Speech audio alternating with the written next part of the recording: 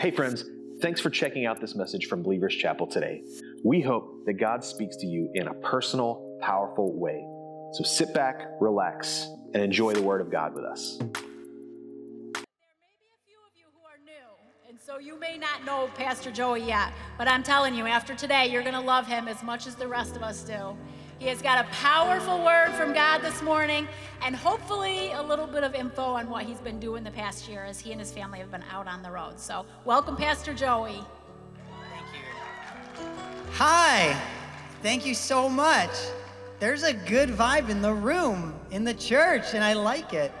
Don't be quiet. Please be loud and talk back to me. I hate the sound of my own voice like every human being does. And so I want to hear you talk back to me as we talk today. My name is Joey. I am called the online pastor of Believers Chapel. I'm pretty sure, I didn't double check with Pastor Rich, but I think that I am the first official full-time remote employee in Believers Chapel's history. Other churches have done that. It's not like a brand new thing, but I know it's pretty new for Believers Chapel. So a lot of what I do is I simply work on things that have to do with sharing the gospel on our remote platforms. So that means online, that means like social media and websites and videos and things of that nature, and then trying to be innovative with how to reach people who only visit us on that platform. So those of you watching online, I'm normally where you are, and I'm in the chats with you. So look, if you're with me, you can say like, yeah, Pastor Joey, I'm feeling it, and just put that in the chat, because I'm normally hanging with you. But today, I'm here in the house, and it's really good to be in the house. For those of you who don't know me, because I know there's some familiar faces, and then there's faces I don't recognize, and welcome to church whenever you got here in the last 9 months. I don't know, because I wasn't here, but I'm glad you're here, and I'll tell you about who I am. So I got to Believers Chapel around 2010 into 2011. I actually came from another church that was going through some stuff, and I was going through some stuff, and I had some just bad experiences. And God was really trying to, I think, heal me and work on me. And I ended up migrating over here because Pastor Kaysen, y'all know and love Pastor Kaysen, he was here. Yeah, you can give it up for him. He was here and he was in the internship. And he was a friend of mine at the time. And he said, hey, there's always a place for you over at Believers Chapel if you want to come check it out. And so I know I've told this story to some of you, but not everyone has heard this story. So I came a few different times, and one time I was filling in, because I'm a musician too, so I was filling in on the worship team, and I was playing bass. I was right back kind of behind where the drum kit is. It was a different setup at the time.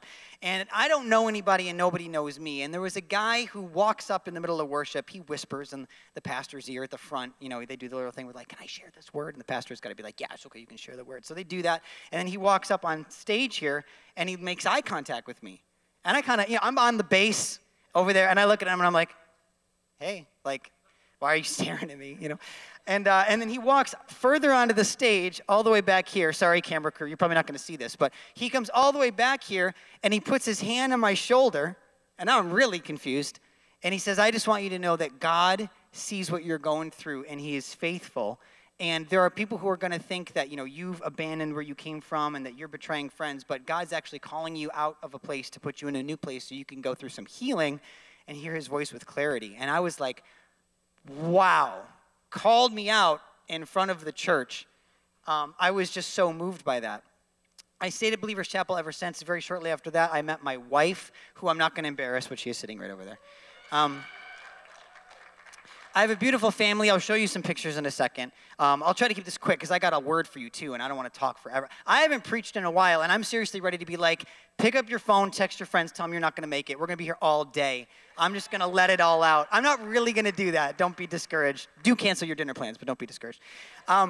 So I met my wife, and we got married about 2 years after that. She is incredible, and we started a family, and Believers Chapel hired me to work part-time in the worship and in the music department and the creative arts and all that. So I did that for several years during all of Believers Chapel's transitions. This church has been through a lot, too.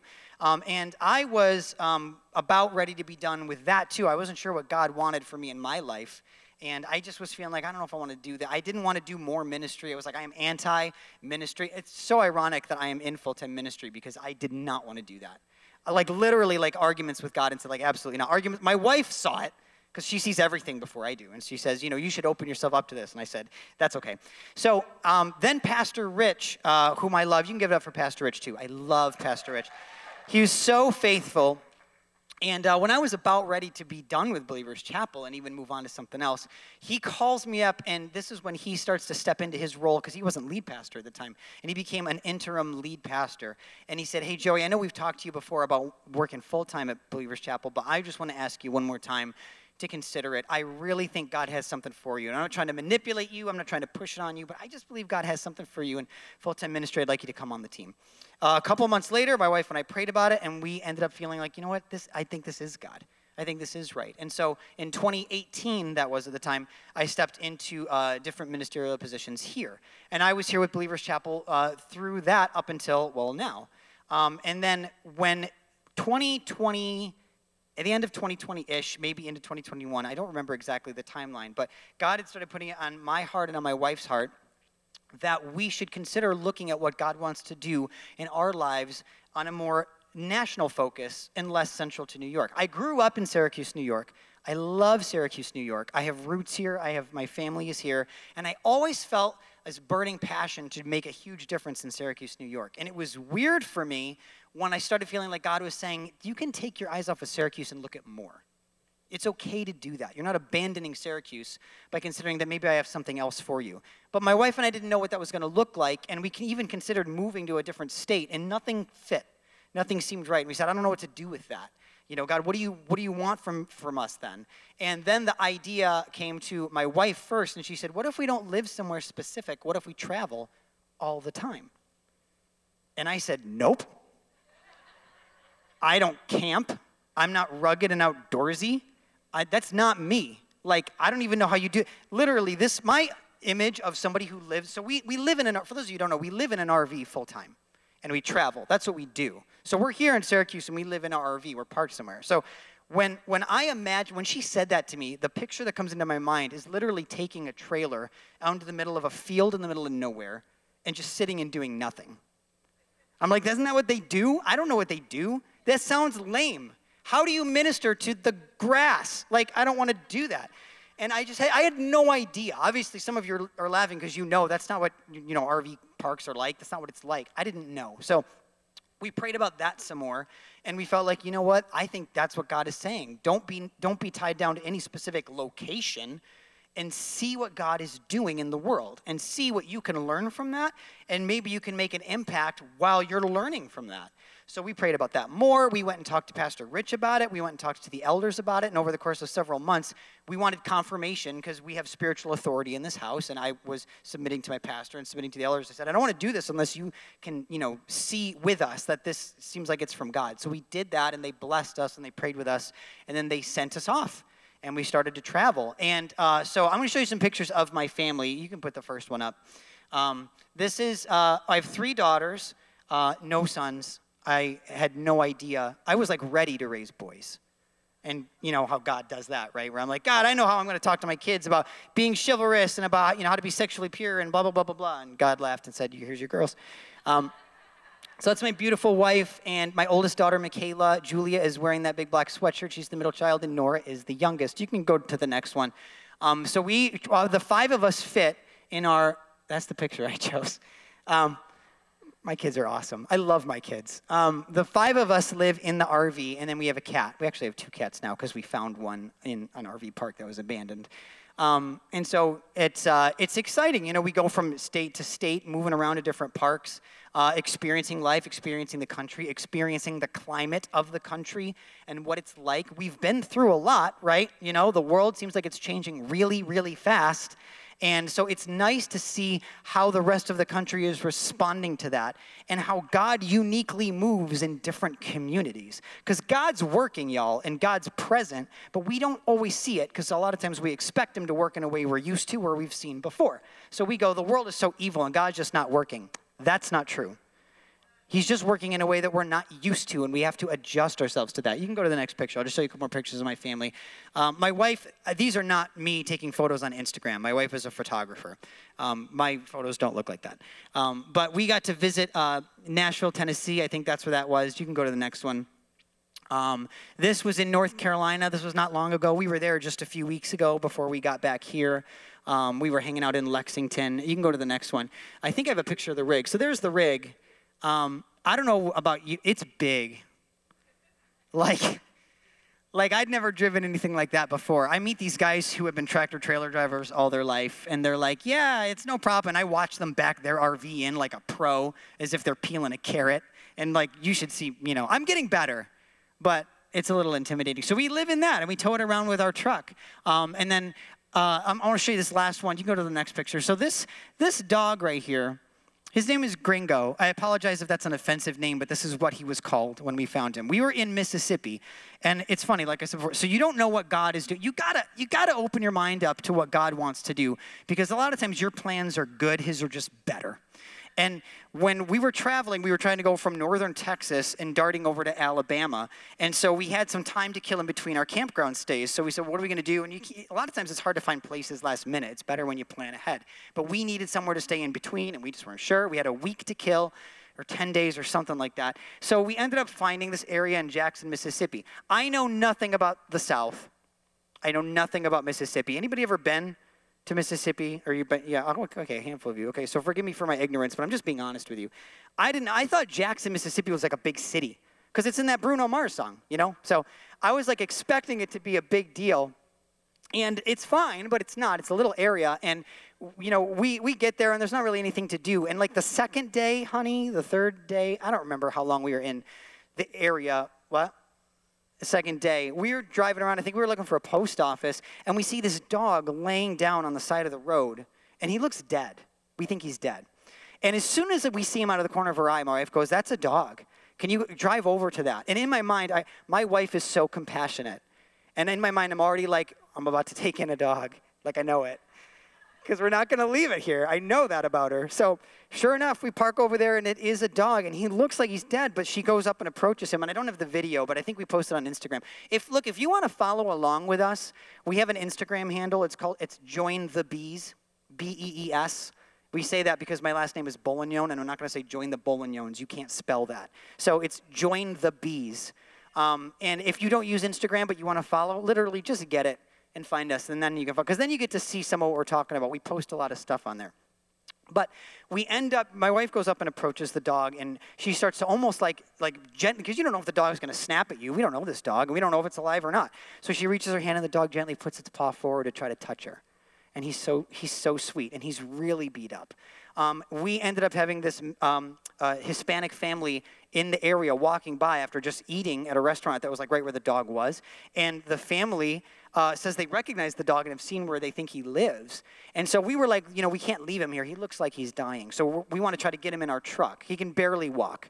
And he doesn't seem to want to follow us, but he responds to this Hispanic family, and they don't speak English. And so they keep calling him Gringo. They're like, Gringo, come. And he follows them. We're like, here, dog, come here. And he doesn't follow us. They say, Gringo, and he goes. So we're like, okay, I think his name is Gringo. And they helped us get him into the truck. We brought him to an emergency vet. And over the course of those days, they helped him recover. We discovered he was horribly abused. He had a broken hip, probably from an accident. They didn't do anything for him. He ended up having BBs and pellets in him. And the vet said he said this happens a lot, guys. Like, I'm sorry. And so we're just like, our heart's going out. So we're like, we're going to pay for his upfront medical bills. We don't have a lot of money. This is one of those things, too, where like we said it, and then later I'm like, I don't know why I did that, because I don't know where that money's going to come from. But God always provides. He has always provided for us. And so we start to, have the vet take care of him there, and we're looking for a foster home for him. And I tell you all of this to say that we didn't plan to go to Mississippi. I certainly didn't plan to find abandoned animals and help them. But we got to minister to people at the vet's office over the course of several days. We were able to have some wonderful conversations with people who, when I tell them, I'm like, oh, I'm a pastor, I work remotely, we're a Christian family, and they're like they look at me like, where's your collar? And I'm like, no, I wear hoodies to church. Hopefully that's okay. And it was just wonderful that I never would have said, hey, I've got an idea. Let's go to Jackson, Mississippi, where they get tornadoes, by the way. No, I was not used to that. We were in an RV during a tornado watch or tornado warning. That's when the tornado actually is visible in the community, which some of you know. I've never been in an area like that during a tornado.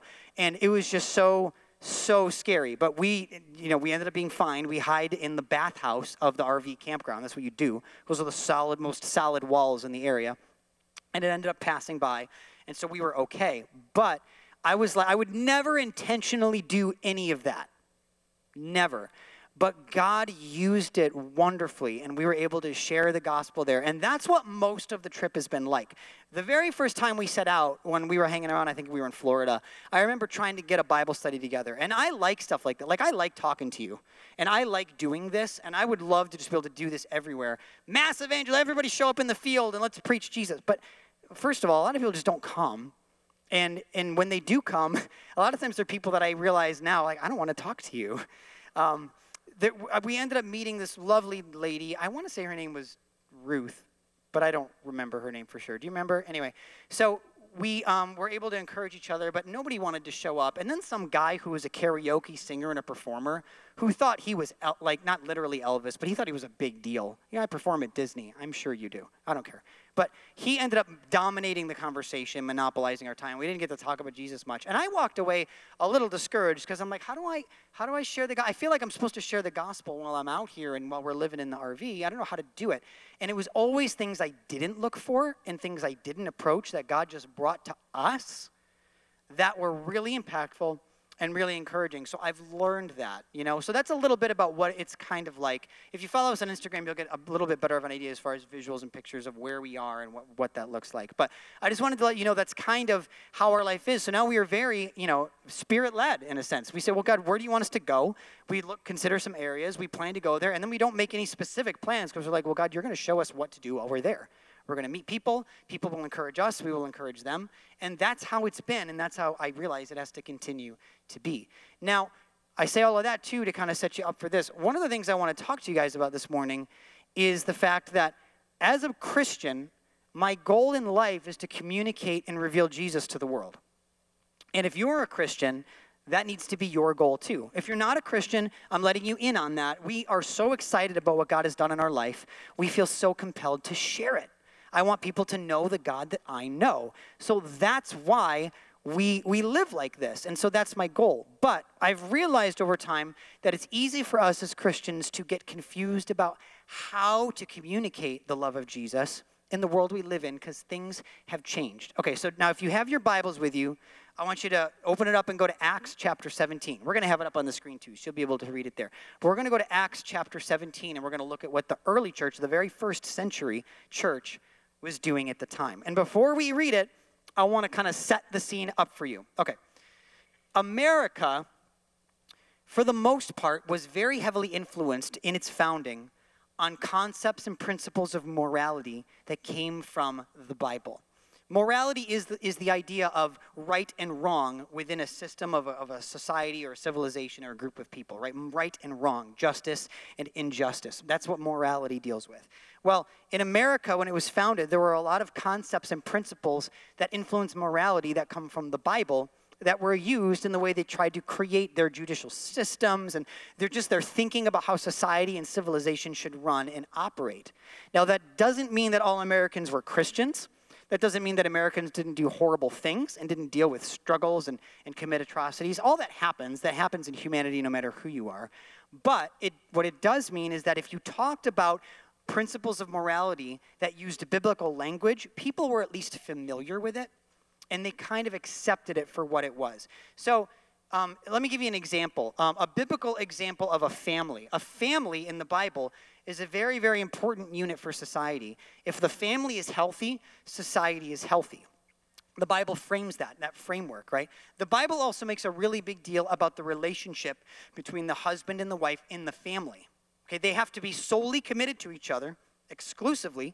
They have to be willing to sacrifice themselves for the sake of the other, and they have specific functions in which they do that for each other for the sake of the family. So those are principles of morality that we get from the Bible first. We didn't make them up. The Bible shares them with us, and then we kind of adopt them. But that doesn't mean that everyone lived that life. That doesn't mean everyone had that kind of marriage or that kind of family. But even if you didn't, you were familiar with it. And you would know that society around you generally accepts those ideas as good and as healthy, whether it was successful for you or not. Okay? Does that make sense? Fast forward, right, to 170 or so years later. We get to about the 1950s and the 1960s. And this new idea comes into play called postmodernism. Postmodernism deals with a lot of things. I would love to give you like a 6-hour lecture on this alone, and I'm not going to do that. Some of you will like it, some of you will sleep through it. We'll skip it. Here's what I do want you to know about postmodernism. It had an impact on the way people perceive and understand morality. So, in a Christian situation, from biblical ideas of morality, right, there are concepts that use biblical language that people are familiar with. What postmodernism did was it came in and it said, from now on, morality is not determined by religion or faith. Morality is determined by my personal experiences and my ability to pursue my utmost self-expression, my purest ability to express myself and fulfill my desires and endeavors. Does that make sense? So there's a huge difference there. Now, again, even though most Americans didn't follow all biblical principles all the time, at least they were familiar with the language. I'm a millennial. I was born, don't hold that against me. Some of you are like, snowflake. Don't do that. I was born in 1986. My generation in America is the first generation to statistically value postmodernism's idea of morality more than a biblical idea of morality. That's a big shift, right? And then the generation younger than me, they're called Generation Z. That generation values postmodernism's view of morality even more than my generation does. So even though postmodernism showed up in the 50s and 60s, it really had enough time to get roots where it started to change the way people think by the time my generation and the next generation down got here. And so here's what I want you to get with that. That means that when it comes to a biblical idea of morality, that is foreign language to my generation. That is foreign language to Generation Z. They don't know what half of that stuff means. Their concept of being good, morally good and right and just, is pursuing their desire and being able to let their experiences form their concept of reality. Okay? It doesn't come from something bigger, it comes from them. Does that make sense? That means, let me give you an example, because I really want this to make sense. Leave notes. Don't move on yet. I talked to you about a marriage, okay? If you are in a marriage that you don't like, if you're in a marriage that makes you unhappy, postmodernism says, I am being immoral if I stay in the marriage. Postmodernism says, I am being morally wrong if I rob myself of a marriage I like more and a different opportunity. If I'm not attracted to my spouse anymore and I'm more attracted to another person, there must be a reason for that, and that's my experience. So I need to pursue that. I need to follow that and fulfill it and see where it leads me. Otherwise, I'm being wrong. That also means that if society or a religion says to you, you can't do that, that's wrong, they are being immoral. Because they're blocking your ability to express yourself. They're blocking your ability to pursue your interests and desires and find your fulfillment in your experiences. Does that make sense? That's what we're dealing with in postmodernism. I say all that to let you know that what we're about to read in the book of Acts is very similar, and I want you to see the parallels here. In the book of Acts, in chapter 17, the very first century church, they lived in an environment very similar to this, and they preached the gospel fervently and effectively, and they changed the world. So I have good news for you. Things are looking really good right now to share the gospel of Jesus. Things look good. Those of you watching online, type it in the chat. Say, come on, that's good. Come on. The world we live in, I hear people say the world's falling apart and it's so evil and so immoral. Well, in the eyes of postmodernism, they're actually very moral. They're very good. They're doing good things for society. But they are familiar with postmodernism's language and they're unfamiliar with who God is. And so that's why it looks like that. But regardless of that, the environment is just like it was then to allow the love of God to transform the atmosphere. So don't look at the world and say, oh, it's too dark. Look at the world and say, this is great. Let's go share Jesus. This has been done, and it was done successfully. Are you with me on that? Oh, man. I hope, come on, you can shout more. Let's get into the word. Let's just let this go. Let's go. I am fired up right now. The vibe in the room is good. Okay, Let's read Acts chapter 17. I'm going to start at verse 16. It says, "Now while Paul was waiting for them in Athens," he has some friends coming to visit him and preach with him, "his spirit was provoked within him as he saw that the city was full of idols. So he reasoned in the synagogue with the Jews and the devout persons, and in the marketplace every day with those who happened to be there." I'm going to skip ahead down to verse 20. "So they said to him, 'You bring some strange things to our ears. We wish to know, therefore, what these things mean.' Now all the Athenians and the foreigners who lived there would spend their time in nothing except telling or hearing of something new." Dude, doesn't that sound like people today? They love to sit around and come up with new ideas of goodness and morality and change language and correct it. They do this all day. They love to do this and hear some new idea of how we can be good and better and moral and right. This is so similar. Let's keep going, verse 22. "So Paul, standing in the midst of the Areopagus, said, 'Men of Athens, I perceive that in every way you are very religious, for as I passed along and observed the objects of your worship, I found also an altar with this inscription, "To the unknown God." What, therefore, you worship as unknown, this I proclaim to you. The God who made the world and everything in it, being Lord of heaven and earth, does not live in temples made by man. Nor is he served by human hands as though he needed anything, since he himself gives to all mankind life and breath and everything. He made from one man every nation of mankind to live on all the face of the earth, having determined allotted periods and the boundaries of their dwelling place." Listen to this. "That they should seek God and perhaps feel their way toward him and find him. Yet he is actually not far from each one of us. For," and now he quotes their philosophers. These are pagan philosophers, Paul quotes. "In him we live and move and have our being. As even some of your own poets have said, we are indeed his offspring," God's offspring. "Being then God's offspring, we ought not to think that the divine being is like gold or silver or stone, an image formed by the art and imagination of man. The times of ignorance God overlooked, but now he commands all people everywhere to repent, because he has fixed a day on which he will judge the world in righteousness by a man, Jesus, whom he has appointed. And of this he has given assurance to all by raising him, Jesus, from the dead." I want to tell you something. You will not value the ways of God until you fathom the love of God. You're going to repeat that after me. Say, you will not value the ways of God until you fathom the love of God. You got that? We're going to do it one more time. Come on, at home, say it. I know whether your husband's sitting on the couch next to you or not, don't be embarrassed. Say this out loud. You will not value the ways of God until you fathom the love of God. Whew, there's so much here. Let's dive in. Paul walks up to this area in Athens, and at first he goes to the synagogue. A synagogue was a Jewish temple where the Jews would worship in the Roman Empire. So Jews were familiar with biblical language. They have a history with God. They were God's people. And they're used to the Old Testament scriptures. And so when people would go to preach, they would go to preach in the Jewish synagogue. It's kind of like church today. I'm standing here, and I'm a preacher, and I'm preaching to you. And I can say things like, the blood of Jesus washes your sins away. And everyone goes, amen. Well, some of you do. The blood of Jesus, or I can say like, thank you, God, for filling me with your Holy Spirit. And we go, yeah, amen. I can even say stuff like, you need to stop cheating on your wife.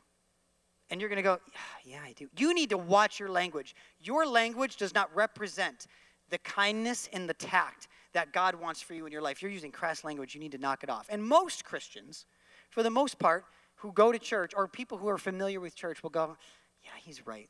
I really got to work on that, right? But then it says Paul goes to the marketplace. Now imagine we're in Wegmans. Yeah, let's picture it. Surround yourself. I don't know where you live. Liverpool, do it. Picture your Wegmans, right? And I'm standing there, and I go, hey, you need to stop cheating on your wife. You, sir, need to put pornography away. That guy is going to look at me and go, what? Who do you think you are? And why would I, by the way? Why would I put pornography down? It fills a need for me.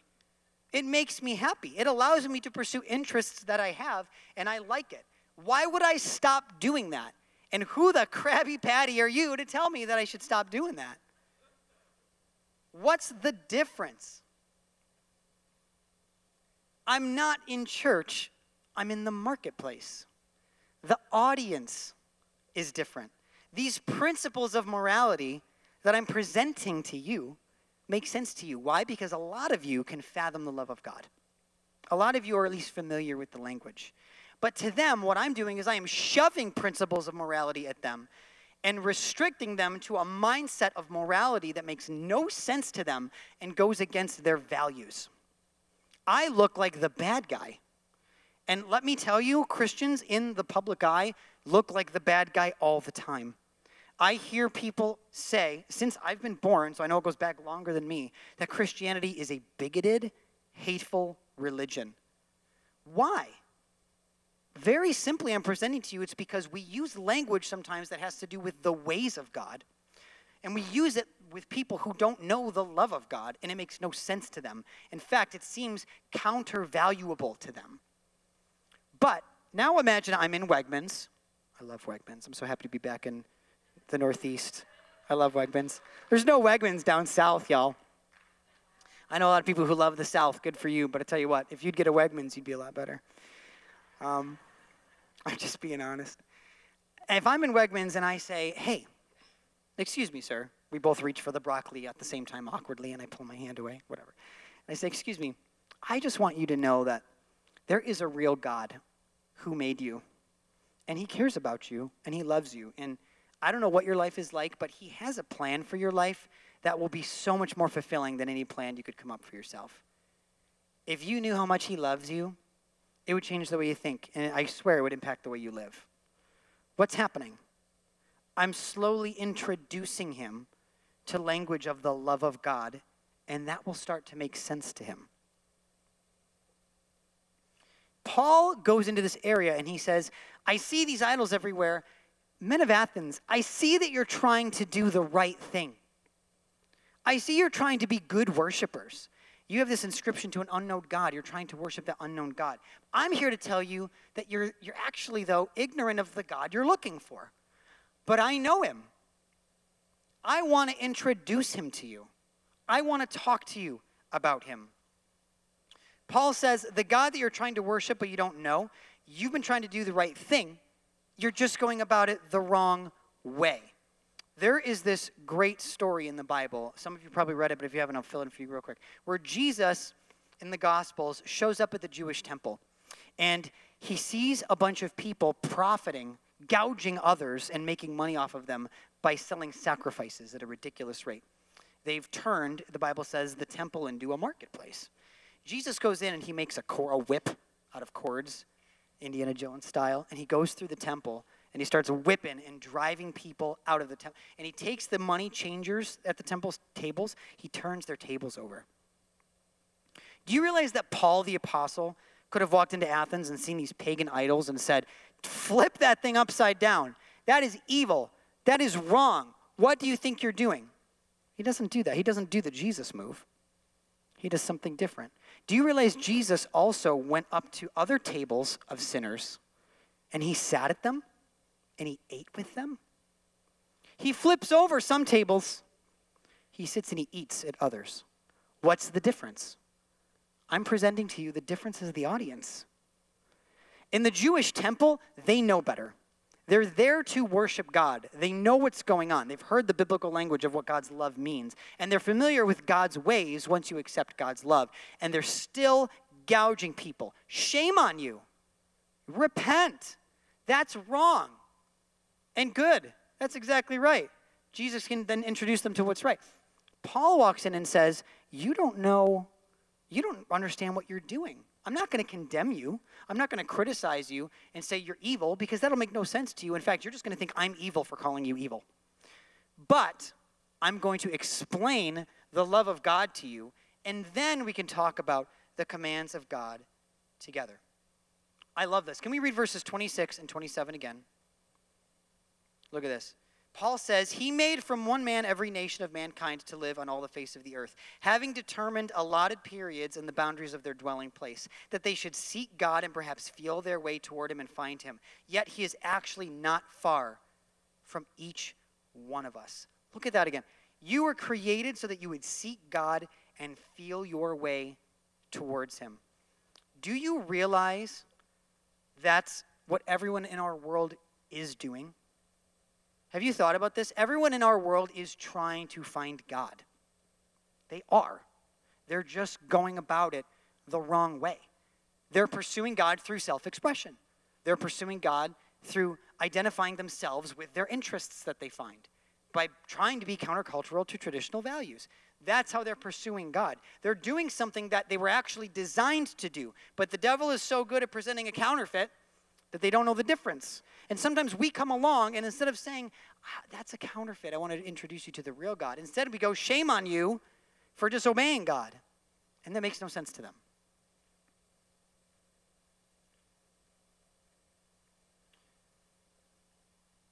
It's a counterfeit God, but if it meets a need at the time, nobody's going to know that. They're going to be satisfied temporarily until they go on to the next thing. They're not going to figure it out sometimes on their own. But every person in this world is 4 words away from salvation. Jesus, I need you. Now, you can say more than that. I'm not describing the entire process of becoming a Christian, but that's where it starts. Jesus, I need you. I don't look at the world today and go, oh, it is so far from God. It's not any farther than it was 2,000 years ago. You were always 4 words away from the best decision you could make in your entire life. You need Jesus. And so Paul recognizes this in the context of this area. When I look at things happening in the world, and man, media is so unhealthy, be careful. It's so easy to think that you're better than falling for the stuff we see on social media and on TV and everywhere else. It's nice to imagine, to tell ourselves, I know not to fall for everything they say. But when you consume it enough, that gets really blurry. But when we look at everything going on, right? Political upheaval. I know for me, the last 6 years of politics have been a nightmare. I've hated it. COVID was wreaking havoc across the world. Wildfires. Why are there so many wildfires? My gosh, gun violence is knocking at our door every 10 seconds. We look at the world and we go, oh my gosh, the world is falling apart. Actually, the world has been pursuing self-expression, self-interest, and personal fulfillment and desire. And this is the natural course that it leads to, because they don't know the God they're actually looking for. So we need to introduce them to him. All right, let's look at verses 30 and 31. It says, Paul says, the times of ignorance God overlooked, but now he commands all people everywhere to repent, because he has fixed a day on which he will judge the world in righteousness by a man whom he has appointed, and of this he has given assurance to all by raising him from the dead. I love this. So this is the part in the speech where Paul says, okay, you were ignorant of God, but now I've introduced you to him. Now you've heard of him. Now you are familiar with the love of God. And I've told you that from the beginning, he made you with the intention that you could have a relationship with him, that you would very easily be able to seek him and find him. Now you have to act, though. Now you can't claim you don't know, because I've told you. There's a responsibility in your court. The gospel has reached your ears, and you can decide to accept the love of God, the God that I have introduced you to. Follow Jesus, fathom his love, let it transform you. Jesus literally fought death and won, and he did it out of love for us. You will not find a greater capacity. I cannot imagine a human being saying, I did nothing wrong and I will gladly just pay the penalty for every other criminal's offenses. But the very fact that God, who is outside and bigger than the universe he created, chooses to step into the universe that he created and intentionally fight your battles for you is the greatest display of love anyone will ever know and see. Yeah, that's the gospel. That's what Jesus did. And I'm so heartbroken when I meet people who go, Christianity is just a bunch of stuff that tries to rob me of my happiness. I'm like, oh man, I get why it looks like that to you. Because you were told that you will be happy if you pursue every interest and desire and the ability to express yourself however you want to, the ability to identify yourself however you want to. You think that's going to fulfill you. So of course Christianity looks like a roadblock to you. But if you understood how deep and wide and vast and strong the love of God is for you, if you really could see it, I guarantee you, you wouldn't think that way anymore. So how can I show the love of God to you? You don't know. Now, so imagine a person then is in this situation and they hear what Paul is saying and something all of a sudden clicks. Oh my gosh, I've been worshiping at that unknown altar. I've been going to the area in Athens at the Areopagus and I've been listening to these messages and I've been sacrificing to an unknown God. I didn't know. I thought I was doing the right thing. I thought I was moral. I thought I was good. I thought I was helping. And they just have no idea that they were pursuing God, but they were going about it the wrong way. And they were being given a counterfeit. But now they go, wait a minute. So why would I stop pursuing all of my sexual desire? Oh, so the God who made me, he knows what's going to fulfill me more than I know. Oh, that makes sense now. Why would I care about how I treat other people? I can say whatever the heck I want to say. You can't police my speech. Oh, wait, so the God who unconditionally is kind to me wants me to be unconditionally kind to others.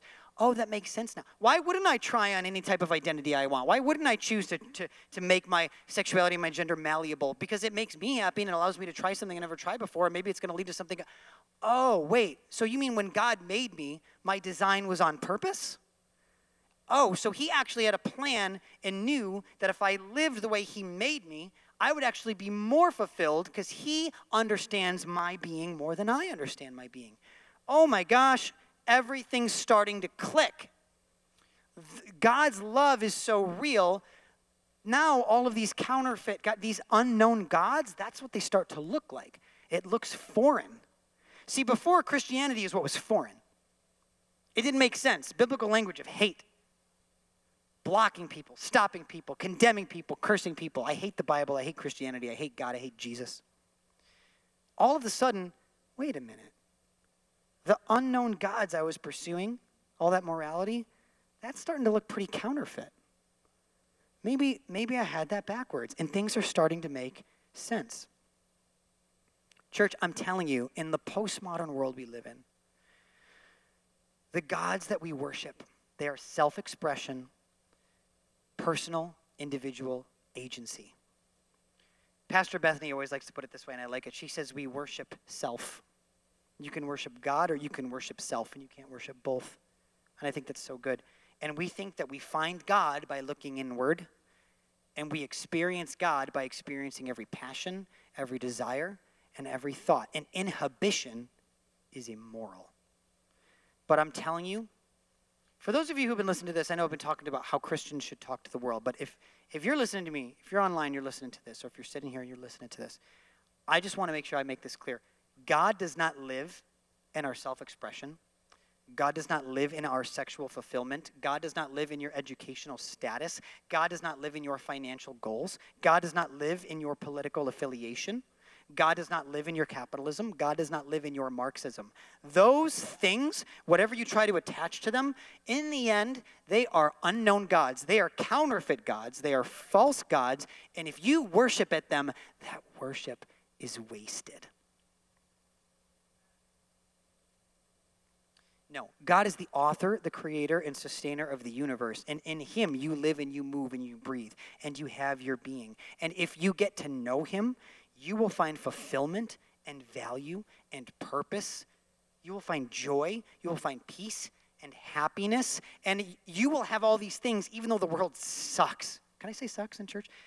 You will legitimately have all of these things and they will not be robbed from you, even though your life will have difficulty and circumstances will be uncomfortable for you and people will be mean to you and the world will still have pain and problems and turmoil and hurt, but you will be fine. Why? Because your worship is not wasted. I talk a lot, and I gotta I think I'm getting off notes, and I'm going to try to weed my way back in here. I would literally talk to you guys for 6 hours, and I got to bring this in. So Paul starts to wrap up, his sermon, just like I got to wrap up mine, by explaining this whole scenario of how he walks and recognizes he's in the marketplace. So I'm recapping for you. Paul recognizes he is in the marketplace. He knows that he's going to speak to them differently than he does when he's in the church.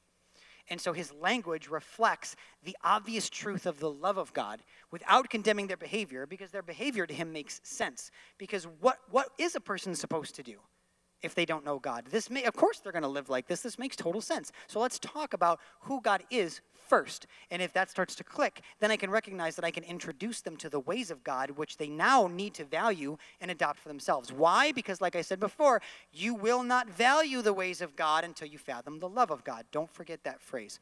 Here's my challenge to everybody today. When you leave church and go out to eat, come on, it's Sunday. Everybody goes out to eat after church. I know you got plans. Somebody's going to Copper Top today. Somebody's getting those chicken tenders. Somebody's going to go to Panera. Nobody's going to Chick-fil-A. Thank you, Lord. It's closed.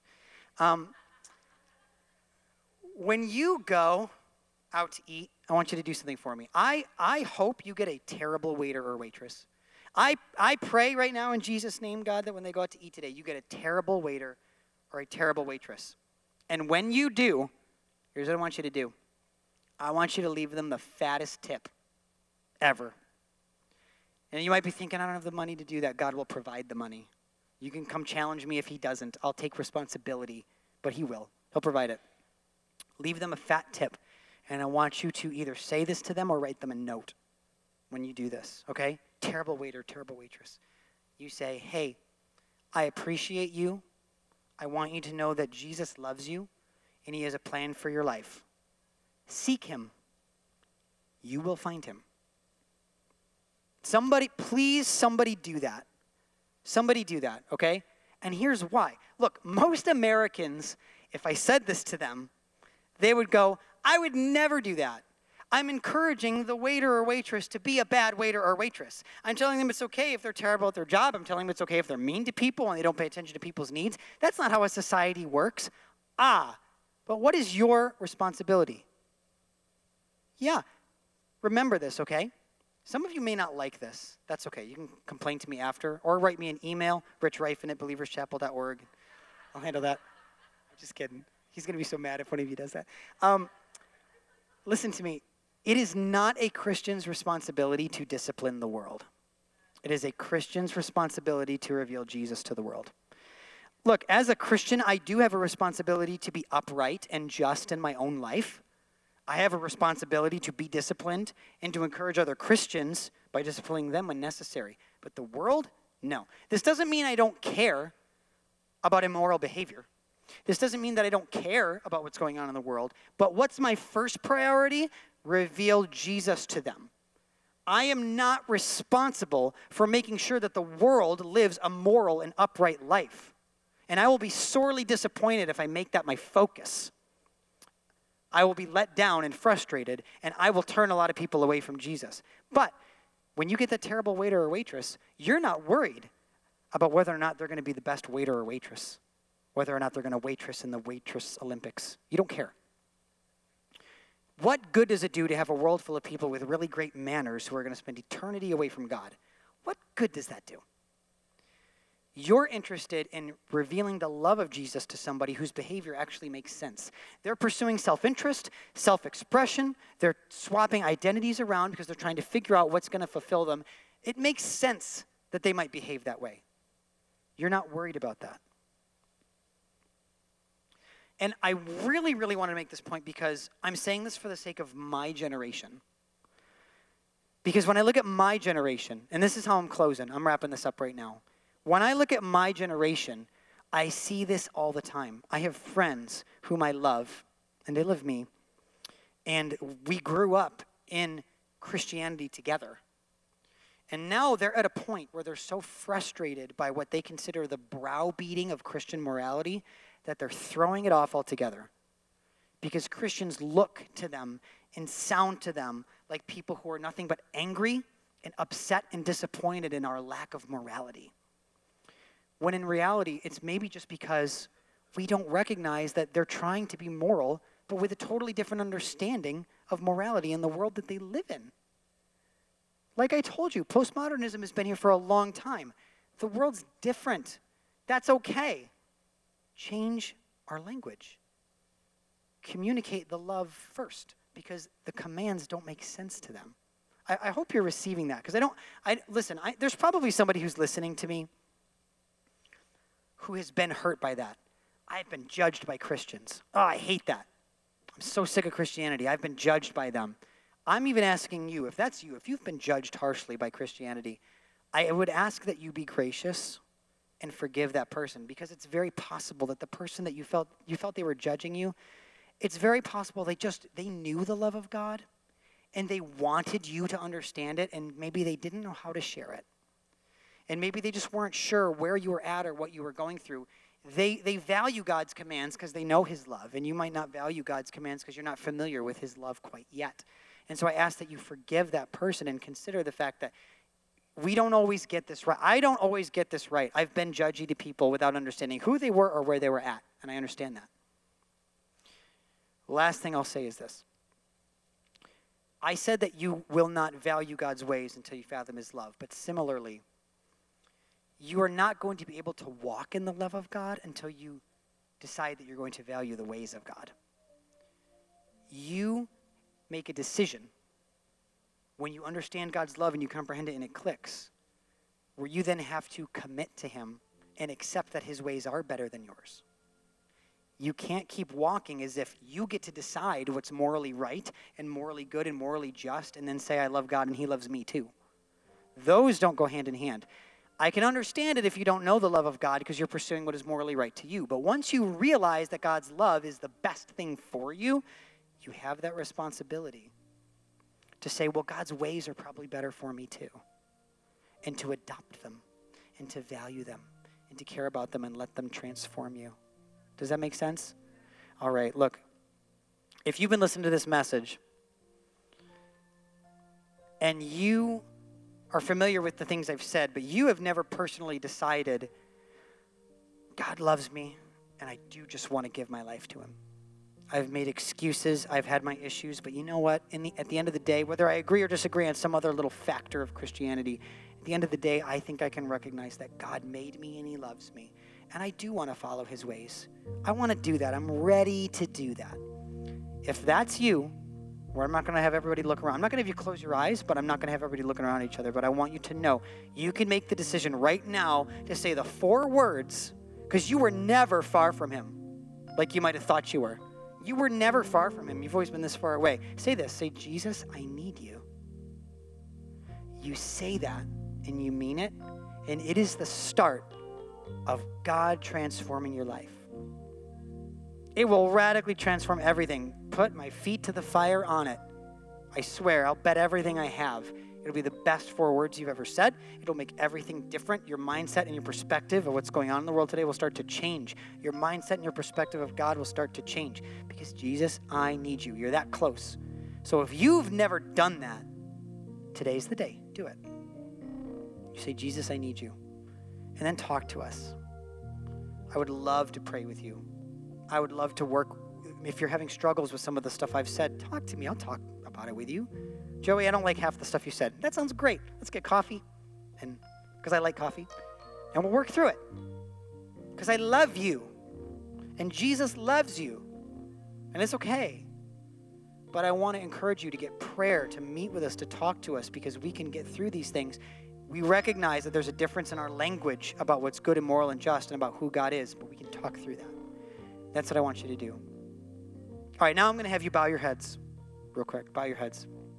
And only pray this with me if you mean it. Don't do it for show. Don't do it to fit in. But if you mean it, you can pray this with me. You can say it out loud if you want. Say it in your head. It doesn't matter. You say, Dear God, I know that sometimes I do whatever I want. But God, I want to open my mind up to your ways and see that maybe you have something better for me. So God, I'm seeking you. I want to find you. In Jesus' name, amen. Yeah, you can clap. You're good. Come on, can we respond with some worship? I want you to stand up to your feet. Let's just praise God for a few minutes here before we get out of here. Thank him for what he's done in our lives.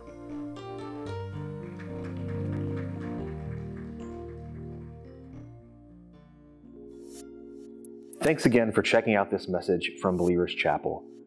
You know, the Bible says in Romans 10:13 that everyone who calls upon the name of the Lord will be saved. And it's our hope that you will make today that day to call upon the name of the Lord and to give your life to him. If you'd like to speak to a pastor, please take out your phone, text 315-444-2100, and somebody from our team will be in touch with you. Also, if you're making the decision to follow Jesus for the first time today, text the word Jesus to that number, 315-444-2100, and we would love to celebrate with you. Thanks again, and we'll see you next time.